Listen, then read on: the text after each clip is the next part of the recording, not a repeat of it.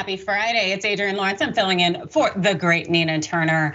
And oh my goodness, there is so much going down. But before we jump into it, I definitely have to ask you to please do your due diligence. Subscribe, share this stream. Let people know what the what's up is, because we are going to be talking about it and covering it today. And I'm also going to get to your comments because, of course, they give me life and helping me really flesh all this stuff out today. I'm talking about Rebel HQ contributor. You may know this man as Mondo Robinson. That's right. He also happens to be the mayor of Enfield, North Carolina. Mondell, how you doing?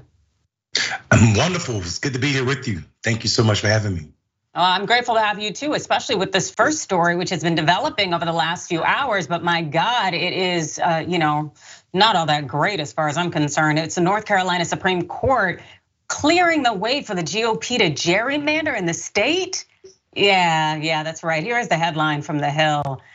NC Supreme Court overrules decision that struck down the existing voting maps. I know we're a little bit delayed on getting that headline there, but my God, I'm sure you can see it everywhere because the topic is trending on Twitter right now. And really what makes this ruling from the North Carolina High Court even more disturbing, it's really that the court is reversing its own recent decision. Not much has changed since the decision was issued, except for the makeup of the court as far as I'm concerned. But let's head to the Hill for more details. So the North Carolina Supreme Court on Friday overruled its previous decision that struck down the state's GOP drawn voting maps, finding that claims of partisan gerrymandering are political questions that cannot be resolved by the state's courts. The 5-2 party line vote dismisses the underlying lawsuit that led to a sweeping election law clash at the US Supreme Court, allowing the justices to potentially sidestep the dispute.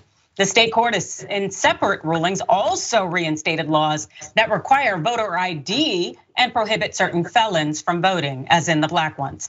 But the court previous 4-3 Democratic majority had struck down the GOP drawn map after Republicans regained control in an expensive midterm election campaign. Yeah, that's right. The party's new 5-2 majority granted a request from the GOP lawmakers to rehear the dispute, marking only the third time that the court did so in the past 3 decades. Yeah, so this decision clearly is a byproduct of North Carolina's newly formed GOP-leaning court, and it also effectively rejects judicial limits on partisan gerrymandering. And given that, as a result, this decision may play a huge role in the challenge to the independent state legislator theory, this whole doctrine that is currently being argued before the US Supreme Court, and the question of whether the Constitution gives the state lawmakers the authority to regulate federal elections within the state without any kind of checks and balances from the state court. This is all nonsense, but fortunately, we have a gentleman from North Carolina who will know this very intimately. Mondell, what you got? Listen, Adrienne, I think this story is sad for a lot of reasons. This isn't just bad for North Carolina voters. This is a bad voter suppressing ruling for the entire country. This is gonna set a precedents that we have not seen, not just in 3 decades, but since black people were fighting for their right to vote at all. This is, basically the equivalent to telling black people, we will put you where we want you to vote, and your vote will be watered down because they'll be able to draw districts like the ones that are already in the state that reach from one part of North Carolina, the western part, all the way to the middle of the state, which is about a 2-hour drive. These voters, the reason we have districts is so voters can vote in blocks for things that are best for their community. In North Carolina, that is not the case. And the Supreme Court, the Republican Supreme Court, we should say, just made it so that it will be harder for black people to vote what's best for their community because they'll be watered down and put in districts that do not show or represent the power of black voters. And that to me is sad, not just in the state, but across this country. Absolutely, and it's so, I don't know, it just makes me say this is why we don't really have a democracy. The thought is that every vote, it counts? No, because the system is set up and structured such that every vote doesn't count, because that's the intention. The intention is to really fulfill the intentions of our founding fathers, which means wealthy white men get to vote. and everyone else's vote gets watered down. It's just that some states are more aggressive with that approach than others, including North Carolina, as we're seeing now. And the thing is, it's historically been this way, particularly in North Carolina. This kind of voter suppression has really been a thing. And it's been growing ever increasingly, really since Donald Trump's second run at the White House, in terms of him announcing it, because people in the state of North Carolina really, when you look at the maps here, is the fact is that it is already structured and set up for the potential of this gerrymandering that is possibly going to come to pass, where you have clusters of Democrats there, and that's largely centralized around major cities. And as a result, the structure and the setup is something that Republicans, the GOP, will create districts based on what works best to ensure that the vote is watered down for those communities. And these discriminatory practices, as I mentioned, have been going on for a long time.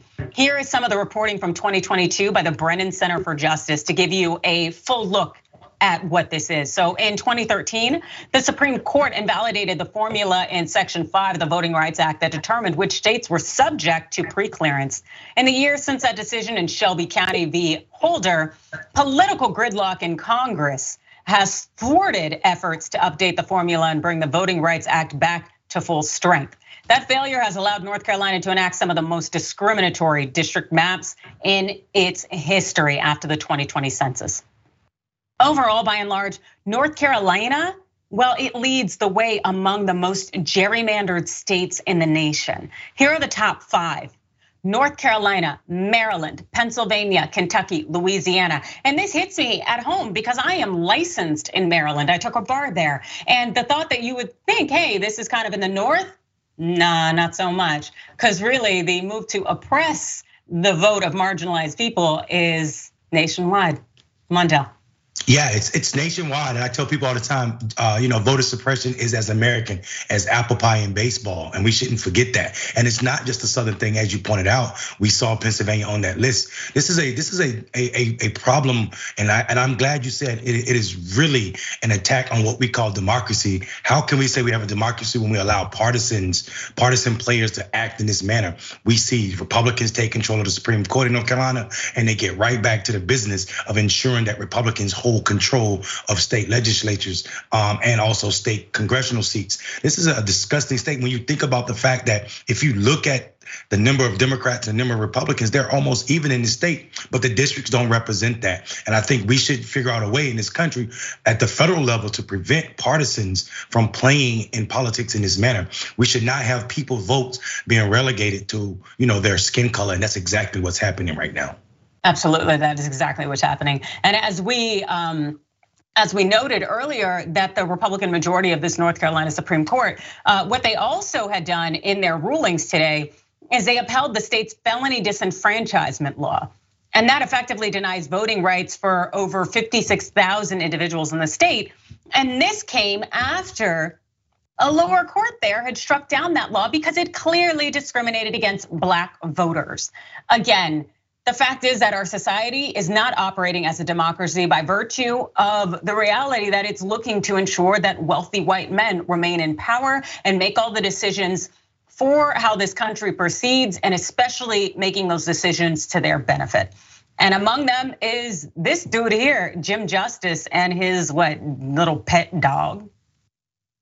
I welcome Joe Manchin to come into the race if Joe wants to come in, but at the end of the day, I think we'll be okay.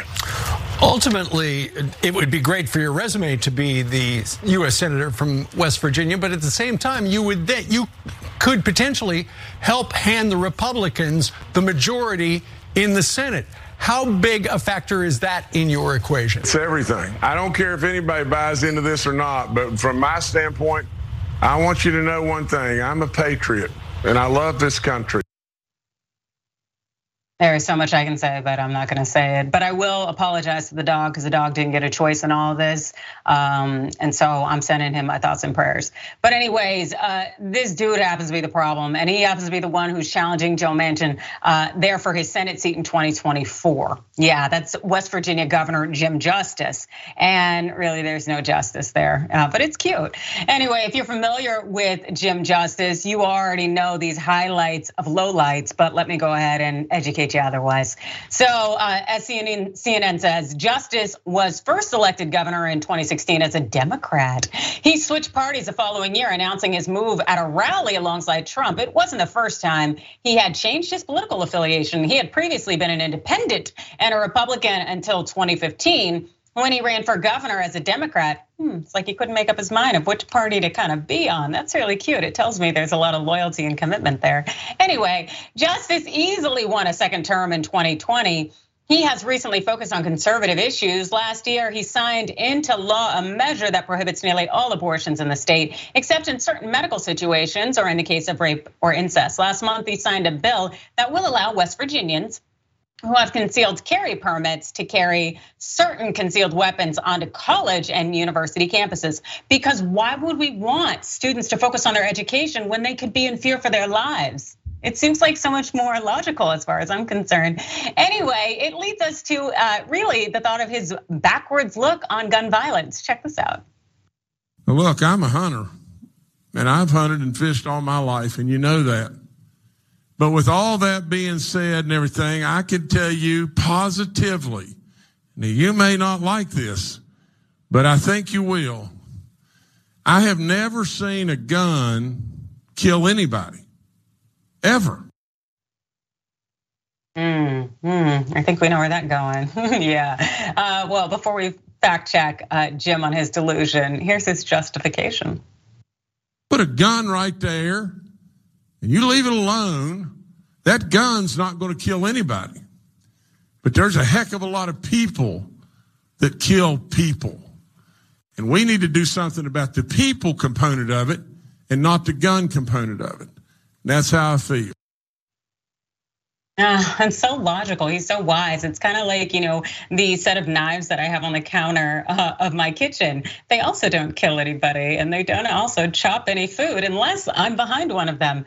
But still, the Republicans and logic, it's really not their strong suit. Anyway, well, Jim, who is now a Republican, since he wants to claim that this is how it should be, we really, I guess, shouldn't really have a gun conversation. But then again, maybe we should. I think we should continue the conversation. Well, at least when asked about Justice entering the race, well, Joe Manchin, he offered a typical response, saying that he is laser focused on doing the job West Virginians elected me to do, lowering healthcare costs, protecting Social Security and Medicare, shoring up American energy security, getting our fiscal house in order, and making sure that I continue to pocket as much money as possible based on my position and wealth.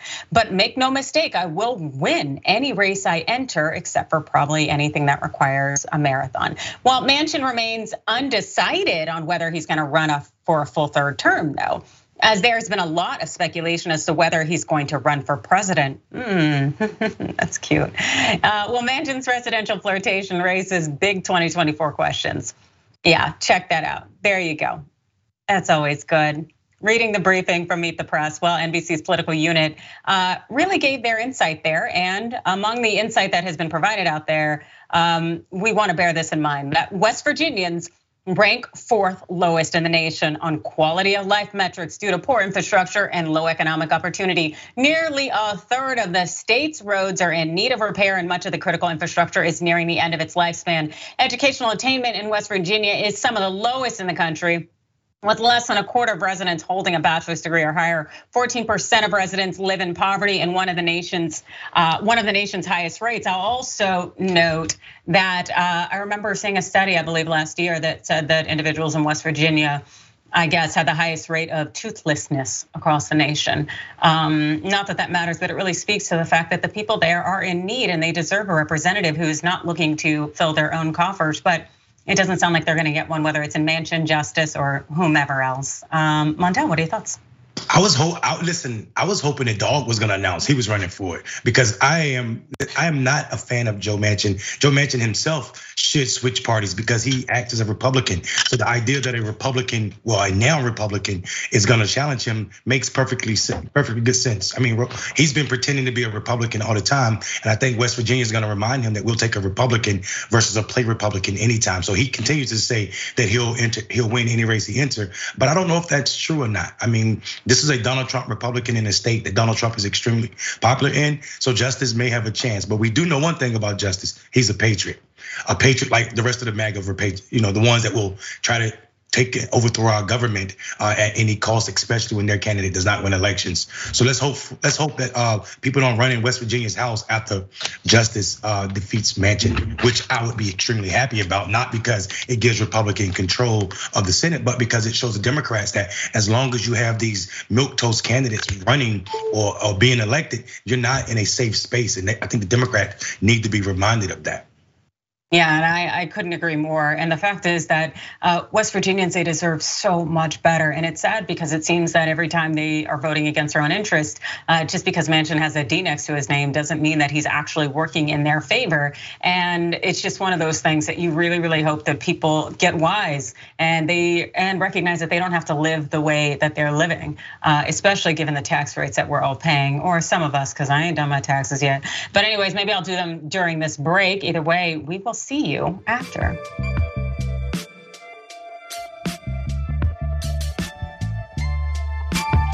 It's Adrienne Lawrence back on the block for Nina Turner. Yeah, this is Unbossed, as I know you know. And I also know you know that May 1st is coming up and there's a May Day special. That's right, join Anna Kasparian, John Iadarola, Senator Nina Turner, and Francesca Fiorentini for our live May Day special. We're gonna celebrate labor gains of the past, look at the current struggle for workers' rights. We're gonna get into it. TYTLive.com. You can also hit it up on YouTube, Facebook, Twitch. Monday, May 1st, 8 Eastern, 5 Pacific. And also check out Dr. Rashad Ritchie. He's hosting a new show. That's right, on Sirius XM Urban View. Join him Sundays, channel 126 for the Dr. Rashad Ritchie show, or review, excuse me. Check it out. That's right, Sundays, 1 p.m. Eastern, 10 a.m. Pacific. And also you gotta hit up that Barnes & Noble. And if you're not gonna go into an actual brick and mortar, check out the bnn.com. So you can pre-order Cenk's upcoming book and get 25% off.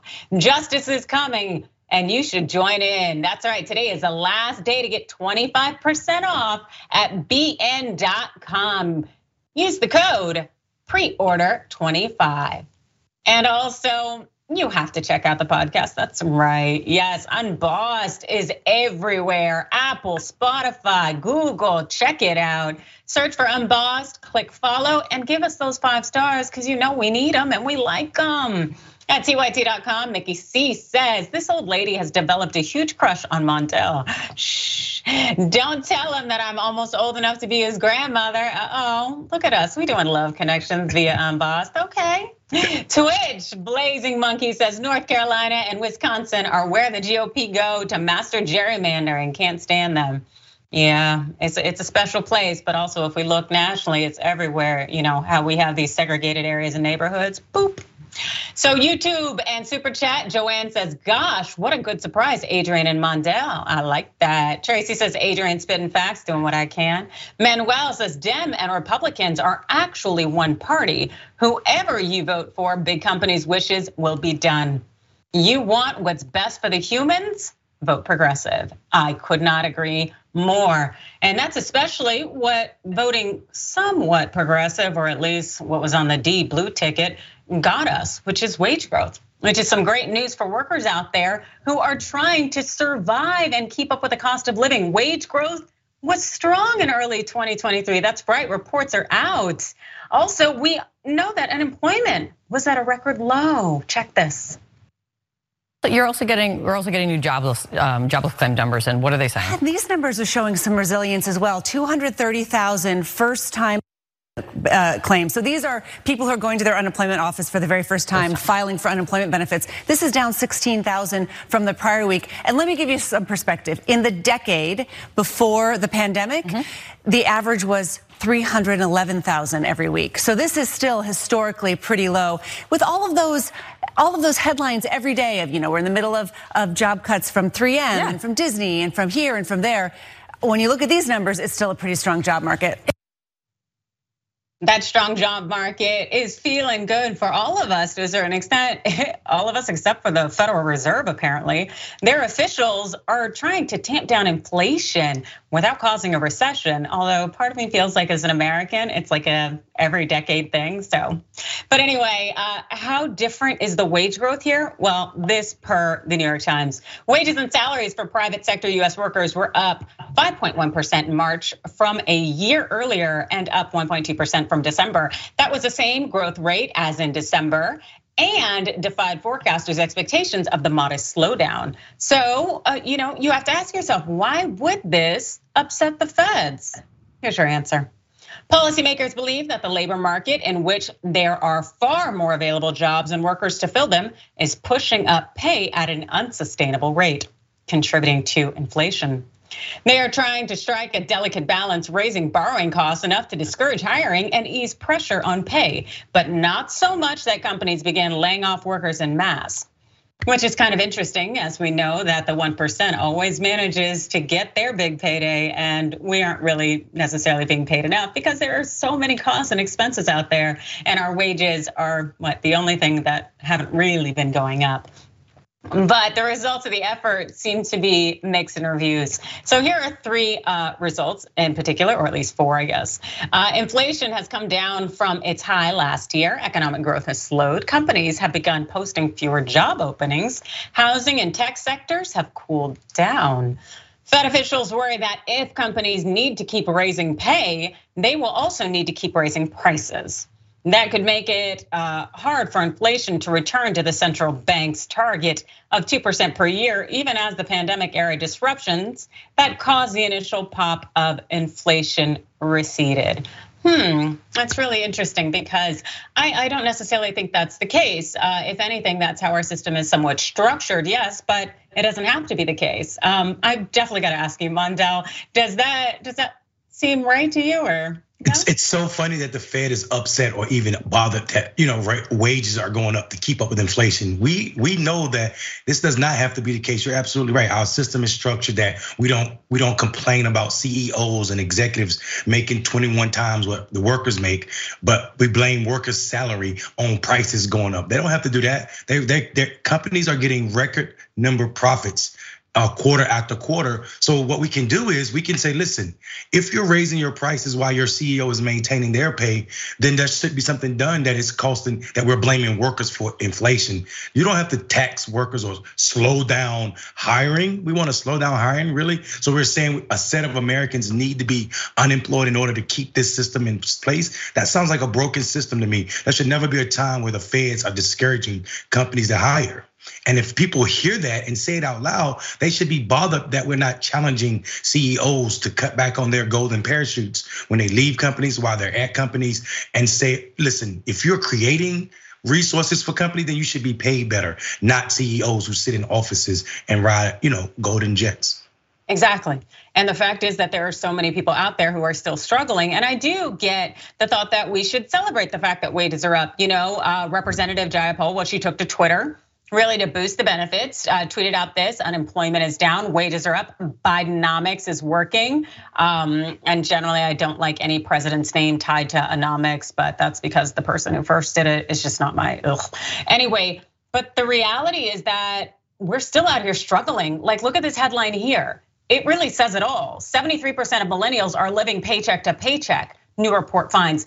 By the way, the average millennial now is 40 years old. So it's we're not young bucks out here on the street. We are kind of at the age where generally you'd like to have a family, you'd like to have a house, you'd like to have a car. Maybe you'd like to put food in the refrigerator. I don't want to get wild here, but it's kind of we're struggling. So clearly wages aren't doing it in terms of the rise that we've gotten, what little rise. Meanwhile, we know that young adults and Gen Z are showing signs of strain as well. Check this out from CNBC. As of March, 66% of Gen Zers were living paycheck to paycheck, up from 58% a year ago. Many in this group are earlier in their careers, which mean less earning potential and a greater susceptibility to layoffs. This is the prequel to some kind of Hunger Games stuff. I'm trying to tell you, the thought that, wages are up. Well, wages were beneath down before. So why am I gonna pat you on the back and then to have the Fed Reserve be up here all up in arms of, they can't go too high. Guess what? They ain't where they should be to begin with. This is a problem, and it's not a concern on the fact of how high the wages are. It's by virtue of the fact of how messed up our system is. Mondale, any closing thoughts? No, I think you're absolutely right. The fact that we are knowing that these two generations are the largest generation in the history of this country, and now more than 80 million of them are living in poverty or living paycheck to paycheck. This is unnecessary stress, and the idea that we're bragging about Bidenomics, whatever that is, as working until we match our wages to what they've been. I mean, we haven't had a raise. American workers haven't had a raise since the 70s. So this idea that is up 5% really isn't a raise when inflation was about the same thing. So what we're doing is this is false advertisement as it pertains to where the workers are. People in this country are hungrier now than they were in the 70s, and that is sad. That is a sad state to what is called the strongest economy in the world. Absolutely. And so for any millennials out there, my best advice is to hitch your cart to some kind of boomer, because I'm sure they got great pensions or whatever. If you got to go down the aisle to get that married on or whatever it is, because that's the only way you're going to survive. That's just my thoughts. But also Ilhan Omar may have different thoughts, especially since she's out here condemning the GOP's bill that got pushed through just the other day narrowly. Yeah, that debt ceiling bill. Well, the Limit, Save, Grow Act that's been dubbed a debt scandal is something that Ilhan Omar is not down for.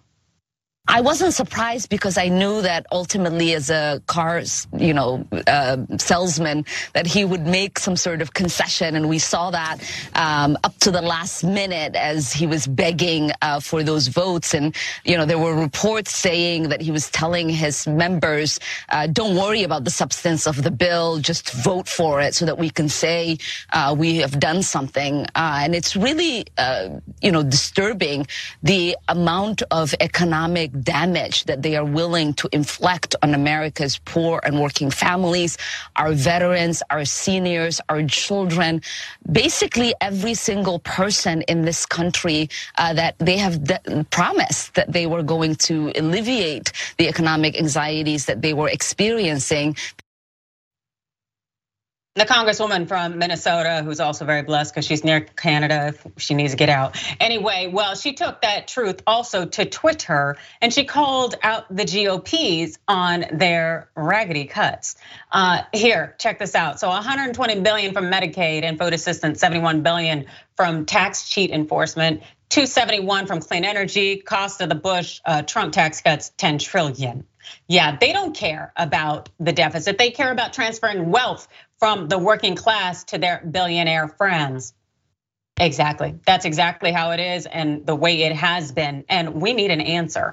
And here's a reminder of what the act really looks like. Check this out. So repealing energy tax credits, blocking the student loan debt cancellation, adding work requirements to social support systems, draining COVID relief funds, all of that there should tell you what the GOP's agenda is, which is to keep the American people poor, because that's really what they're doing. They want to keep that class divide there, and especially because they know that individuals who would potentially benefit from actually maybe getting the return on investment for their tax money would rise up and also potentially be generally people from marginalized groups. But before I say too much, anyways, where a progressive economist and an analyst have offered similar critiques of the House GOP bill. The White House also noted that this bill is really DOA, but also Republicans are hoping to get some of their provisions in the final debt ceiling legislation, AKA they're really hoping to hold every hostage in order to push for their wealthy agenda. Check this out from Common Dreams. This is the next milestone in House Republicans' attempt to play a game of dangerous political brinksmanship with the US economy, trying to force through harmful and deeply unpopular federal spending cuts in exchange for increasing the debt limit. This approach recklessly flirts with bringing on the economic catastrophe of the government default in the short term.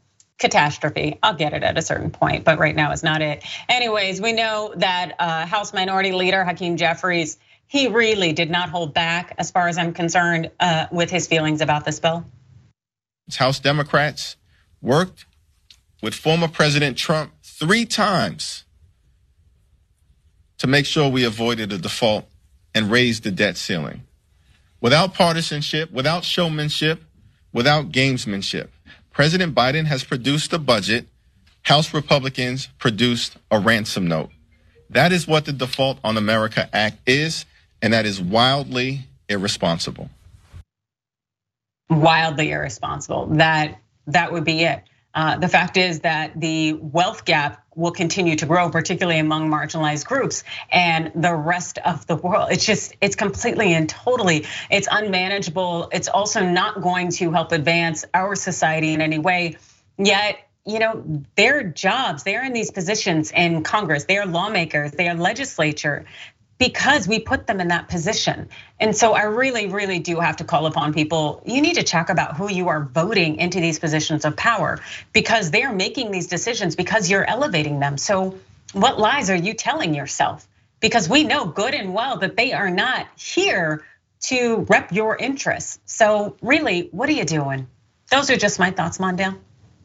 I think you're spot on again. It is unbelievable to me that we know that the Bush and Trump tax cuts added $10 trillion to our debt ceiling, and I think that the national debt is not a problem that you can fix by making more people hungry, by making more people homeless, by taking healthcare from more people. That is not how we're gonna fix this. We're gonna fix this by not looking out for the wealthiest American. And the Republicans seem dead set on doing just that, looking out for the wealthiest American, while the poorest Americans continue to support them. It is absolutely disgusting. But this also ties back into the gerrymandering story. As long as they can continue to get elected in these all bright red districts, they can continue to pass laws that benefit only the top 1% of Americans at the expense of everybody else.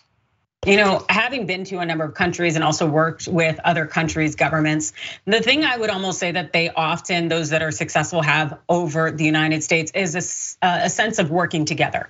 Because as much as people in other countries definitely have their issues, do not get me wrong, no nation is perfect, but still there is this thought of we rise together, we fall together, that is at least built into the fundamental aspects of our society.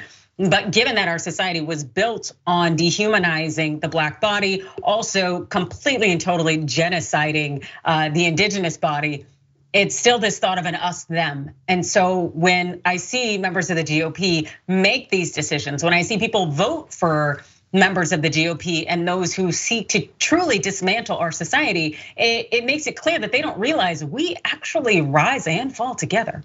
So if you completely create a subset of our society who can't take care of themselves, who don't have housing, then you're not even gonna be able to have that working class body. You need individuals to be in the workplace. You need individuals in their space, not only for the human capital and the intellectual contributions that they'll make, but also because otherwise society is gonna end up falling apart to a certain extent. And I think that that's what we often miss in the United States is this cohesive thought of, well, if we are working together. And so I don't know, maybe if I'm just kind of naive in my thinking, but that's something I have seen in other countries that seems to work so well. But because of the divisiveness that we have, because we've created these hierarchies of race and we've reinforced those of gender, and now we are definitely doing it by gender identity and sexuality, it really seems like we are going to capitalize on this class divide such that we end up imploding as a nation. Mondale, am I missing something? Nothing at all. I mean, but that is the course of capitalism anyway. When you put money and profits over people, that is the game. The game is to basically implode. You can't exploit people and continue to exploit people and add more people to the list of people that you're exploiting and not see the inroad as implosion. So you're spot on. Yeah, and I really wish that more individuals who are voting class citizens here in the US really got that in their system, because the way things are going, they're not gonna go for very well. They're not gonna go well for very long. And that seems to be something we know because we've seen how other nations do it and the ones that failed versus the one that succeed. And again, those are just my thoughts. We'll have more thoughts for you when we get back.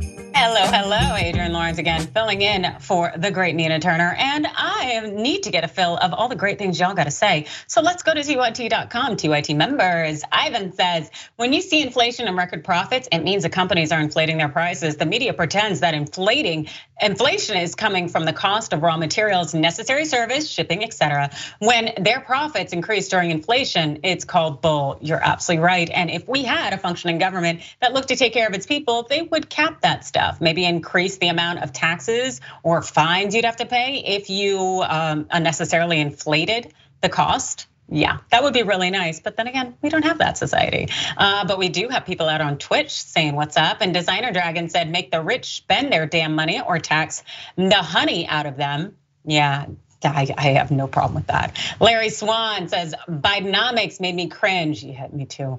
More than watching Karl Rove try to rap way back in the day. YouTube it if you want, but if you don't want to, cringe, don't. I'm not gonna do it. I'm good, but it just sounds cringeworthy. YouTube Snapchat says, from You Don't Like Music says, we need to unionize the unemployed. Could you imagine if we did that? Like, that would be amazing. Yeah, definitely. And again, I would say that that's one of the ways in which if we truly were united, if we had that foundational aspect of rising and falling together, we would be in a very strong position, because there are a number of nations out there that have extraordinarily strong unions, and that's why. Because they realize the collective good, but we see each other as an us, them, pie kind of thing, a zero-sum game, and it's really pretty, it's not cute. But what's also very not cute is the Equal Rights Amendment. Yeah, because I say it's not cute in part because it's not getting to where it needs to be, even though supporters are showing up to uplift it. Check this out. ERA, do we want it now? What do we want? ERA, do we want it now? What do we want? ERA, do we want it now? What do we want? ERA, when do we want it now? What do we want? ERA, when do we want it now? Push to move for the change. The Equal Rights Amendment, it got blocked by filibuster yesterday by the GOP Senate. Here's the breakdown of the disappointment. The 51-47 vote to invoke cloture was short of the 60 needed for final consideration of the resolution. Senators Susan Collins and Lisa Murkowski were the only Republicans to join all Democrats to present in supporting a vote on the ERA. Senator Dianne Feinstein remains absent from the chamber, recovering from shingles. Yeah, because I'm sure, when I'm out of a job, I can just sit at home and do nothing. I'm in a place about Feinstein, but whatever. Anyway, now, really, I want you to remember really what the ERA is about. It was first introduced in 1923, and this is largely what it says. So Section 1, equality of rights under the law shall not be denied or abridged by the United States or by any state on account of sex. Section 2, the Congress shall have the power to enforce by appropriate legislation the provisions of this article. Section 3, this amendment shall take effect 2 years after the date of ratification. And that 2 years thing is absolute bunk as far as I'm concerned, because it needs to be ratified in the now as far as I'm concerned, especially if we're out here saying that everyone is equal. But again, if we're only talking about wealthy white men, then I guess that's why they would block the ERA. But anyway, we're gonna head to Common Dreams, which wrote this. So while the amendment passed both chambers of Congress in 1972, it must also be ratified by 3/4 of all state legislatures or 38 states, a quota that wasn't hit until a 2020 vote in Virginia, decades after the 1982 ratification deadline. The resolution blocked in the Senate on Thursday, led by Murkowski and Ben Cardin, would have eliminated that deadline so the ERA could take effect. That would have been awesome. Now the reaction and disappointment, it was really widespread, because why shouldn't it be? Out on Twitter, well, the president of the AFL-CIO, Liz Scholler, tweeted this. Minority of senators just voted to filibuster against the resolution, which would have ratified the ERA and provided constitutional equality for half of this country. And it's unbelievable that in 2023, women and LGBTQ people still don't have equal protection in the Constitution. Exactly. My thought is that if our lawmakers are gonna talk about it, they should be about it. So why not pass the ERA? But then again, there are so many reasons why I think we all know. Anyway, well, the League of Women Voters of the United States CEO Virginia K. Solomon also stated this. Today is a disappointing day for women. Our nation's elected leaders have failed yet again to see us as equal members of this democracy. It is shameful that despite the significant advances made in recent history, Americans continue to face discrimination on the basis of sex and lack equal rights in the Constitution. Inequality hurts everyone, and we must not continue to be a nation that harmfully excludes and marginalizes women. Also, well, Ayanna Pressley had a few things to say. It's been over 100 years now. Some might think that's a testament to our resilience. I think it's a pathetic commentary. at a time when we face daily sexism, pregnancy discrimination, pay inequities, sexual violence, and persistent legislated attacks on our bodily autonomy, our bill is essential. Despite this devastating setback, we remain resolved and determined. As Shirley Chisholm, the first Black woman elected to Congress and a key strategist in the fight to pass the ERA, once said, "It is time to sweep away these relics of the past and set further generations free of them." Her words were true 50 years ago, and they remain true today. On days like this, I can't help but to think of our 14-year-old daughter, Cora. She asked me why at every rally and march we chant, "When we fight, we win." I told her, "Baby girl, because it's the truth. I will not be made a liar to my kid. When we fight, we win."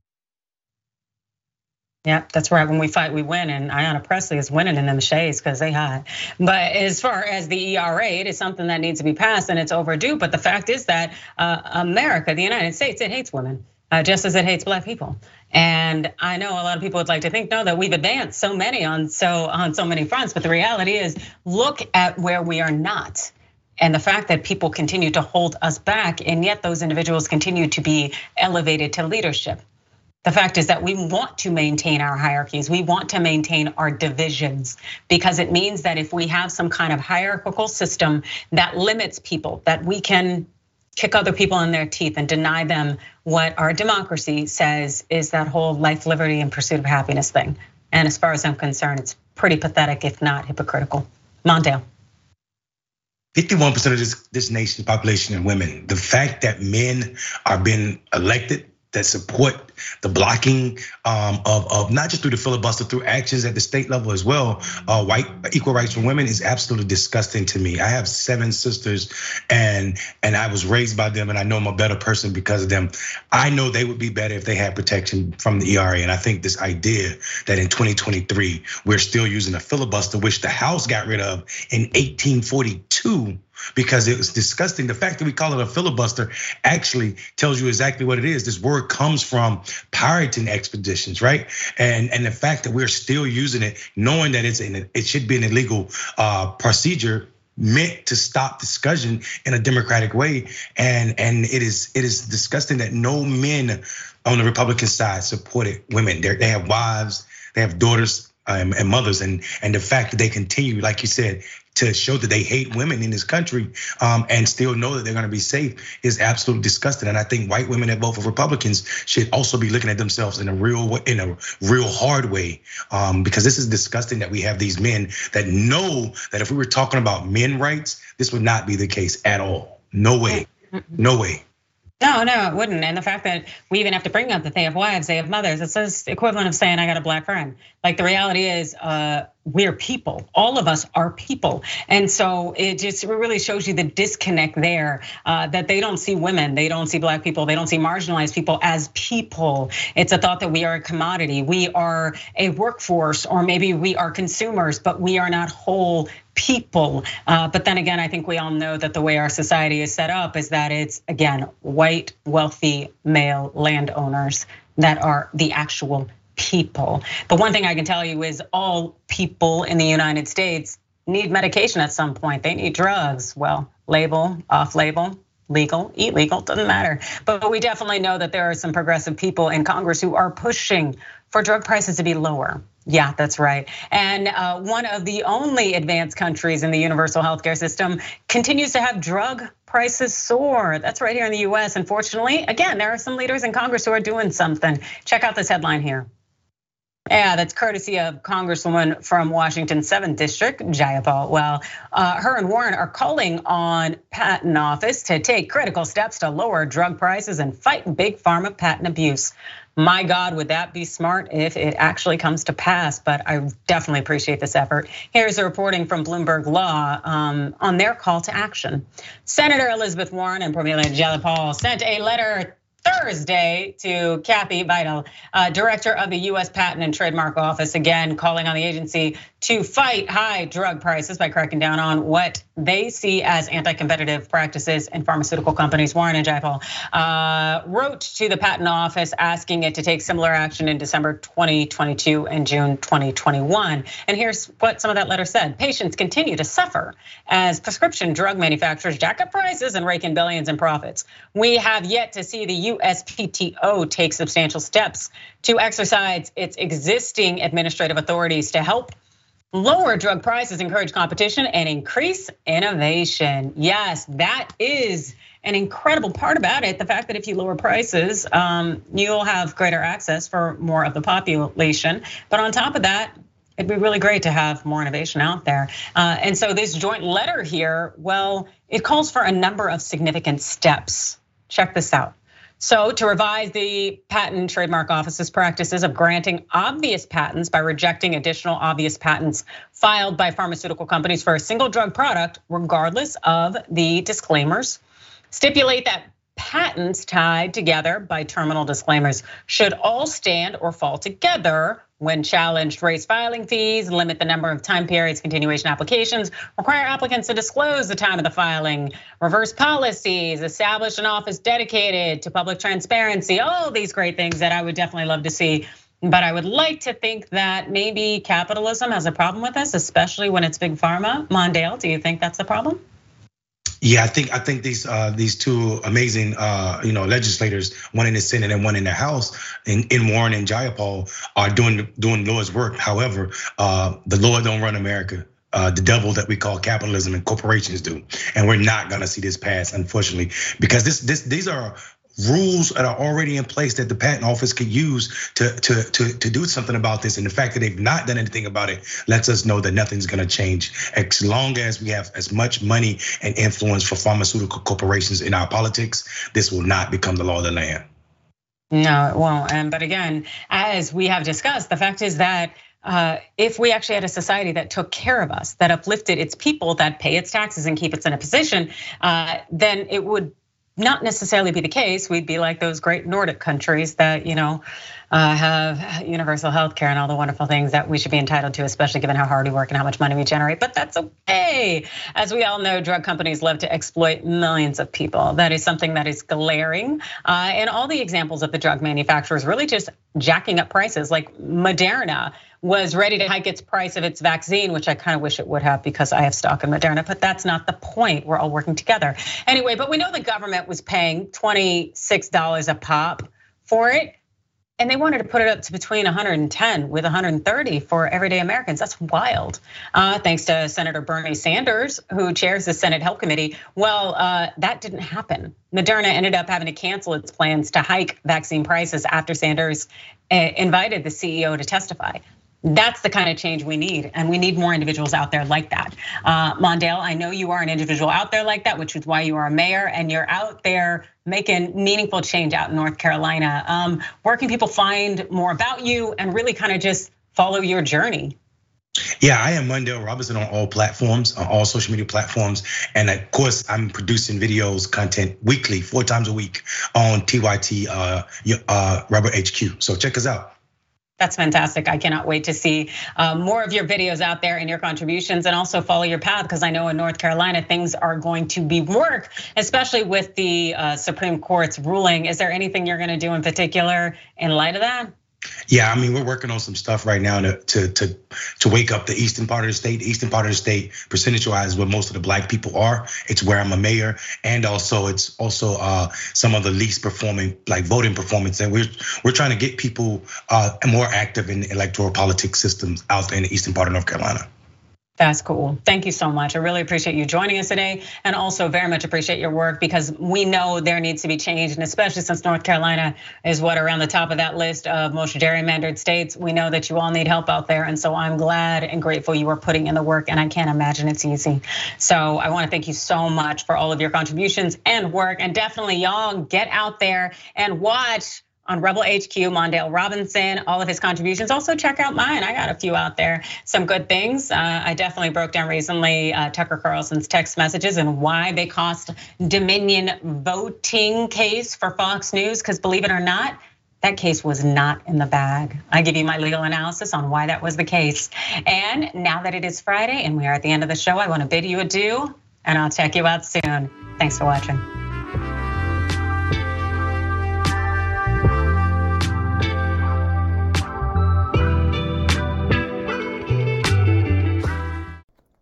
Thanks for listening to Unbossed. If you like the show, then you'll enjoy our other podcasts on TYT Network like The Damage Report with John Idarola, Indisputable with Dr. Rashad Ritchie, and The Young Turks. Make sure to listen and follow, and if you like what you hear, give us a 5-star rating.